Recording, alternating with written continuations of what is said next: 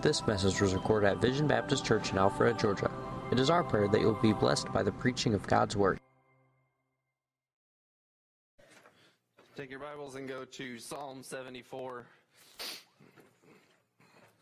I love that song. They don't do a lot of singing in Thailand. You go to the temple, they don't sing.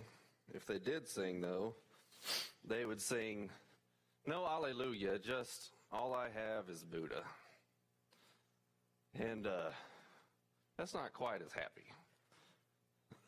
Psalm 74, verse number 20. I guess I should start my timer so I don't preach all night.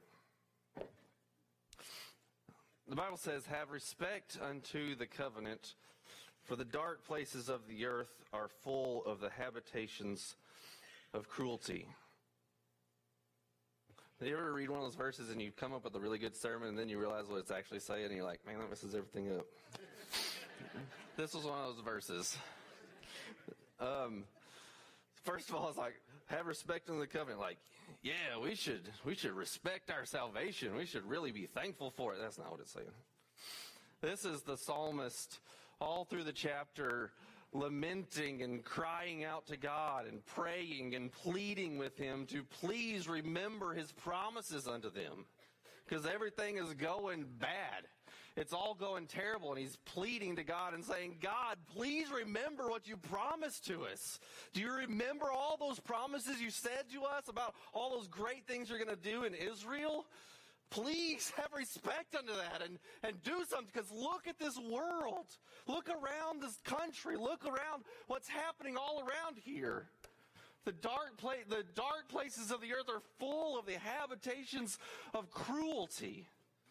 And so he laments and he sees around what's going for, and he pleads for two reasons. What God has promised to do. So he knew God's promises and he's pleading because of it. And secondly, the condition of the world around him. And we, the same way, we plead for God to save. We plead and we sit around and we ask God in missions conferences and in church and in times like these, we plead for God to save. We want him to do something mighty around the world. We want him to use us in our feeble efforts. We want him to send forth laborers.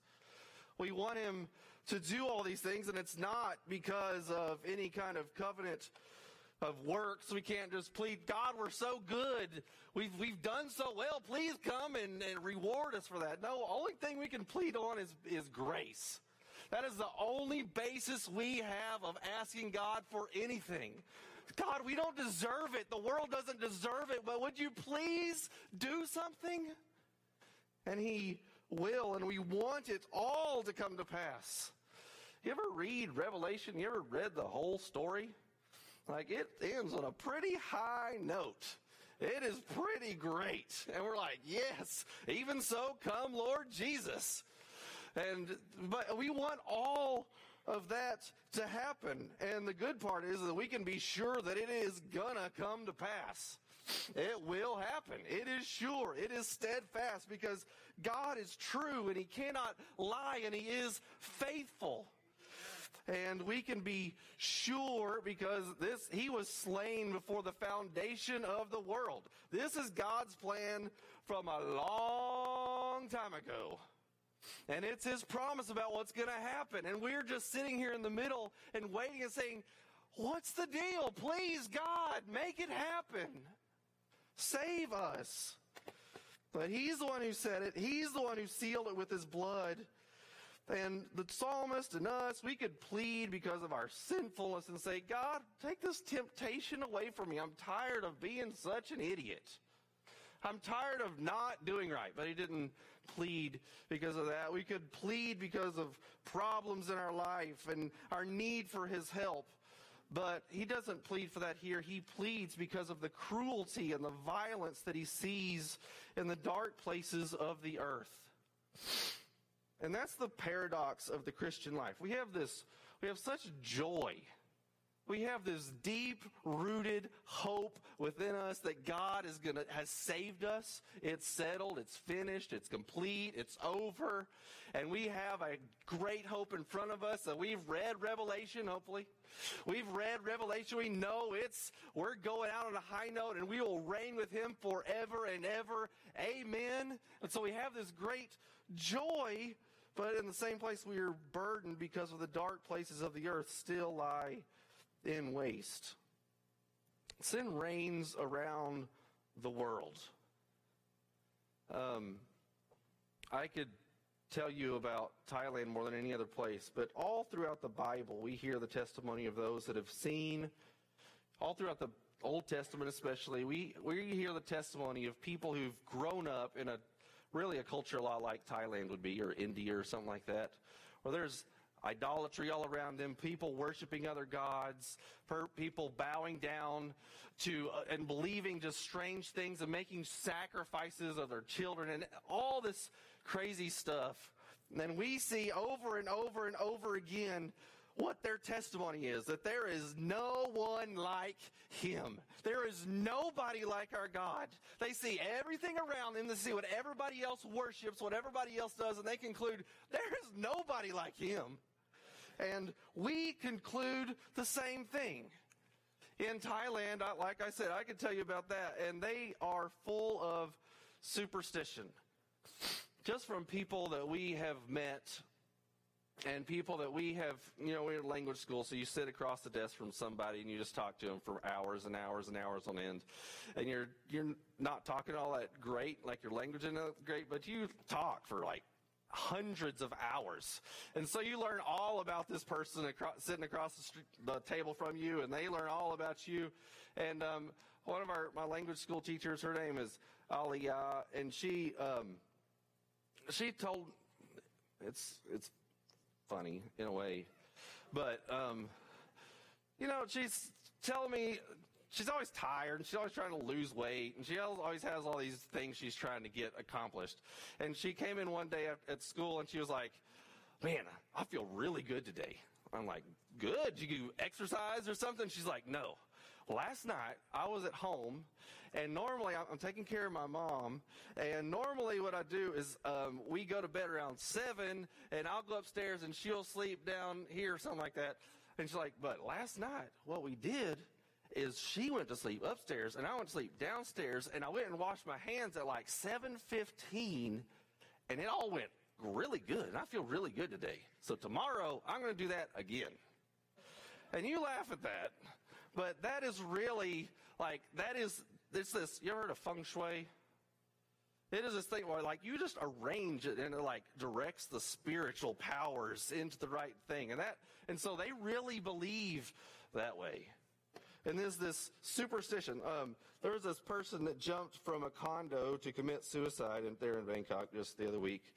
And there was tons of people showing up and wanted to know how old this person was and what floor they jumped from, because they wanted to take those numbers and go play the lottery.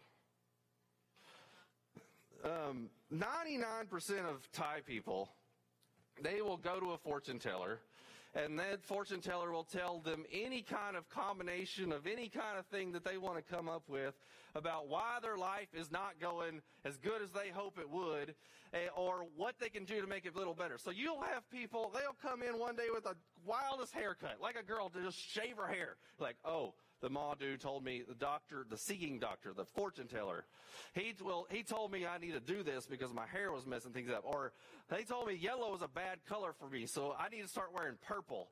Or I need, what was another one? I need to change my name. You will find Thai, it is so hard to learn Thai people's names. You know why? First of all, because they sound really weird.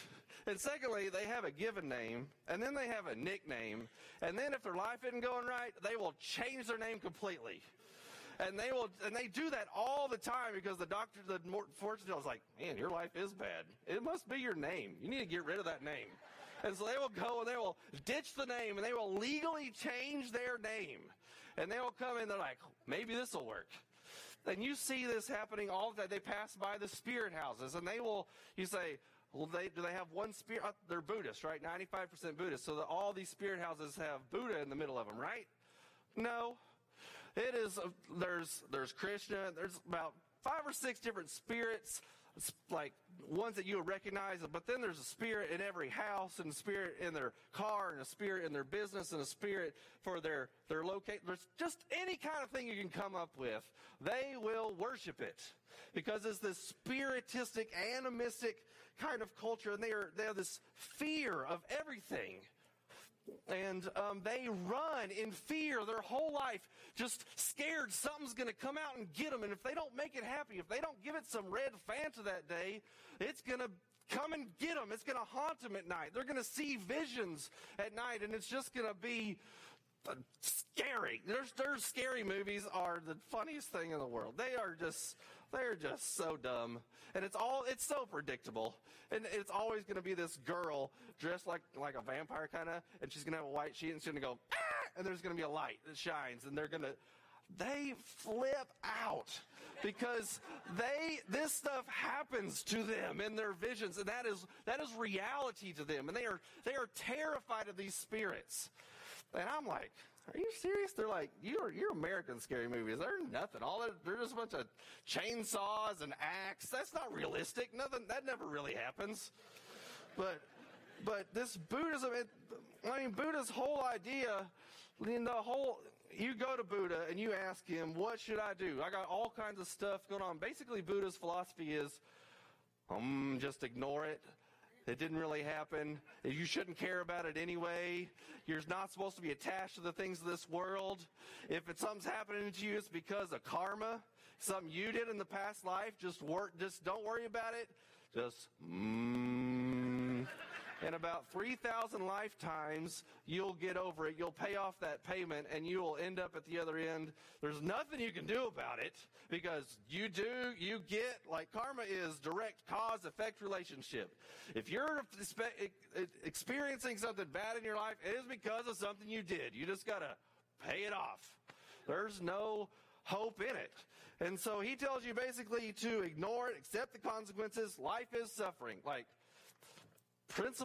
You go to Buddha school, principle number 1, life is suffering.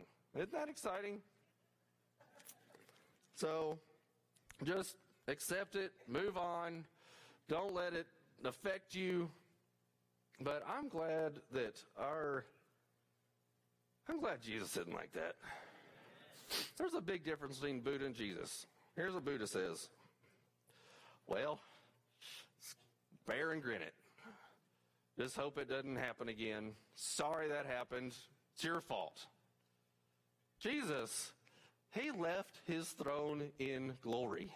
And he came all the way down, not because he had to, not because he did anything wrong, not because it was his price to pay, but it was our price to pay. And he came down, he said, you got a problem?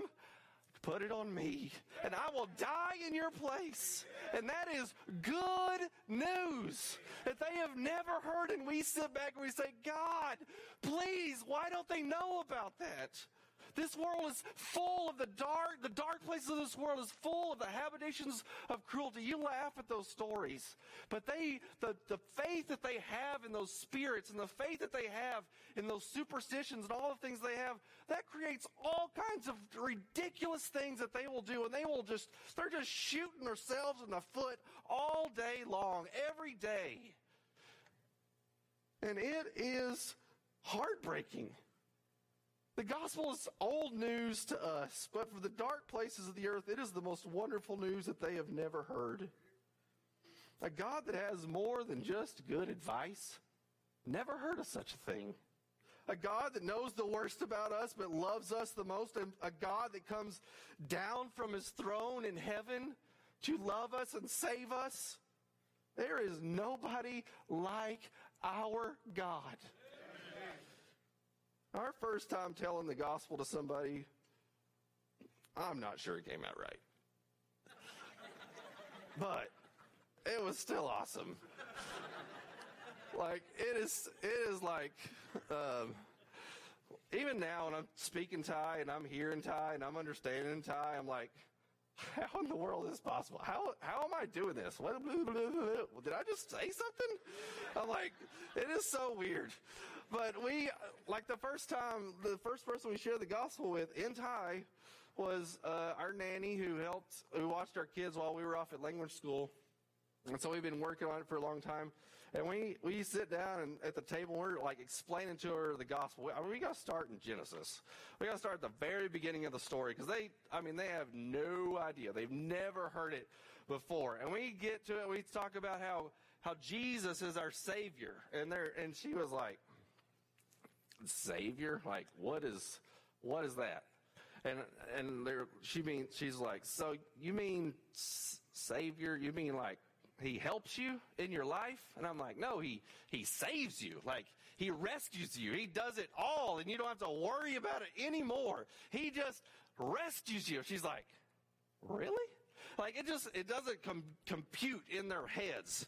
Like, it just blows their mind. And so when we tell her the gospel, you could just see when it finally clicked with her what we were actually saying about a God who loves her and just saves her. You're like, so all that nirvana and all that karma that's built up in my life, all that just goes away, and she's just amazed, and her eyes just widen, and she started crying. She's like, I've never heard of such a God.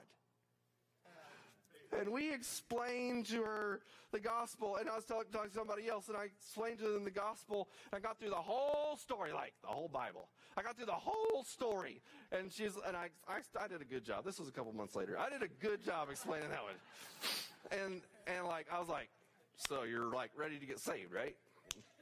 And they're like, but what about the spirits? That's their question about anything. Like, I was like, I just made a lot of sense. Why are you asking about spirits? I wasn't even talking about that. It's like, what about the spirits? And I was like, oh, well, it just gets better. He casts them out and he makes them flee because our God is Lord and he is in charge of all of it. And it is just, there's nobody like our God. And if we're just going to stick strictly to this text and talk about the violence and cruelty, there's plenty of evidence of that in Thailand. While we were standing, one day we were shopping for like a $5 mattress, and we saw across the street, there's this guy just yelling at his wife or girlfriend or something. He just started beating her because they don't know anything. He didn't know he's supposed to love her like Christ loved the church. Men, like Thailand leads the world in adultery, and men are cheating on their wives like no, you would not believe it. It is just expected. Thai women just like, yeah, I'm going to get married and he's going to cheat on me.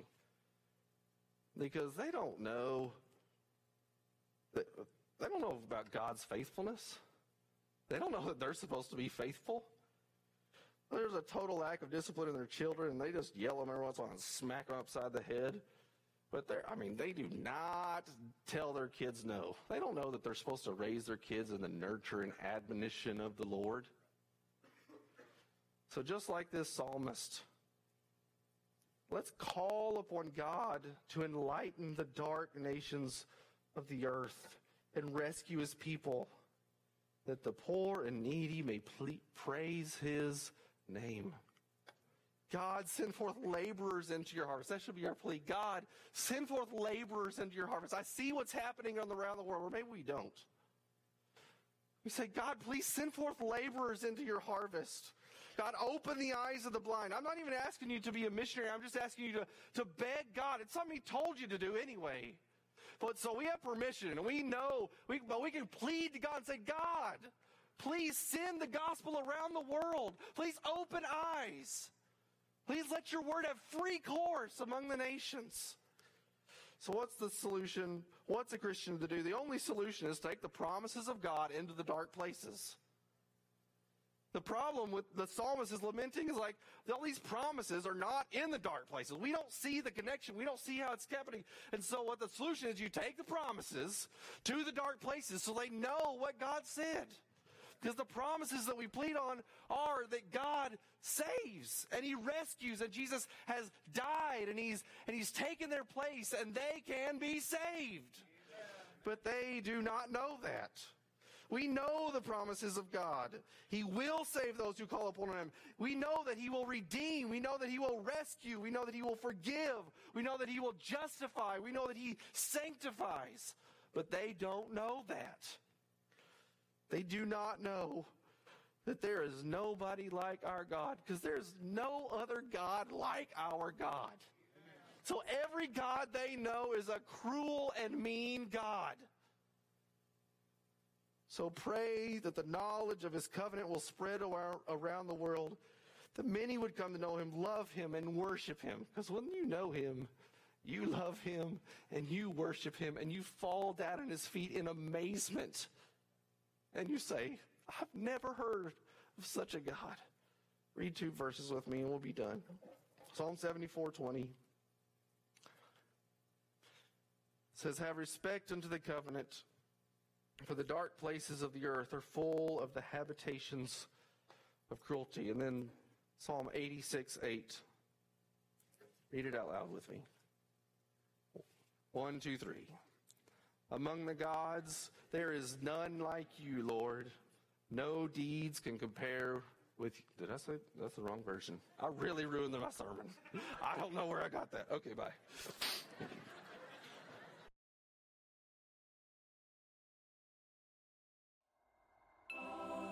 This message was recorded at Vision Baptist Church in Alpharetta, Georgia. For more information, log on to www.visionbaptist.com, where you can find our service times, location, contact information, and more audio and video recordings.